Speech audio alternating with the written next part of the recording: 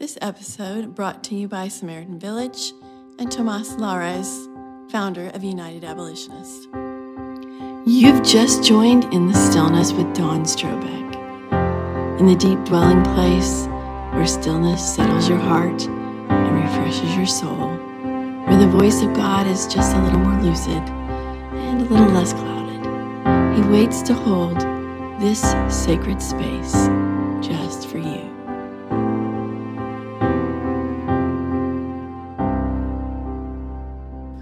Welcome back to In the Stillness with Dawn Strobeck. We're going to start with Psalm 139 today. 139:24. This is a very common scripture in the Christian faith, but so precious. It says, "Search me, O God, and know my heart. Test me and know my anxious thoughts. Point out anything in me that offends you and lead me along the path of everlasting life." The Lord knows us.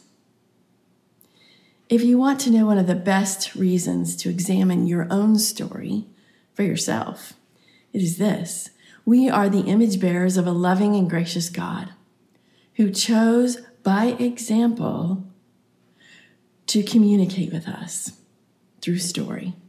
The Bible is filled with the essence of story. God could have imparted the scriptures with only instructions. Instead of the 10 commandments or the golden rule, there could have been just 10,000 commandments. Oh, that would be fun. But no, God chose to share the lives of his people with us. It's a story. He chose to allow us to access him on an intimate level through his Holy Spirit. God chose, through the scriptures, to expose us to the story of his people, to walk us through their pain and trial and sin and sacrifice, not a perfect one among them. He exposed the weaknesses of humanity in addition to their strengths. The Bible abounds with faithful failures and folks of great sorrow and struggle. Some Christians want to try to get through life without failure or pain. However, this is neither realistic nor is it living from a place of childlike faith. What a bubble in need of bursting. He calls us into authenticity. It's like Glinda, the good witch from The Wizard of Oz, always arriving in a pristine bubble of protection. Glinda's not pain-free, she just is reality-free. She wants to protect herself from the very things that will lead her into the arms of her Savior: pain and truth. Satan didn't become the ruler of this world because he was stupid. No. Craftily and cleverly, Satan uses our reluctance to admit our suffering as an opportunity to lure us into a false belief that pain seems to have touched the rest of the world but not us, or that acknowledging pain will just make us weak or paralyzed. If you are thinking this, stop. Pray now, for the evil one has distorted the truth. Just as none have escaped sin, none have escaped pain. All of creation groans, it says in Romans 8:22, and that includes you.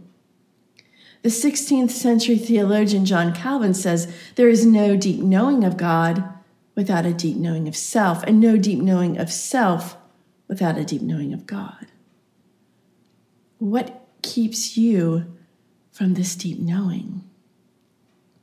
For most of us, it's a fear, maybe a fear of intimacy. Satan uses fear to control our ability to want what is best for us.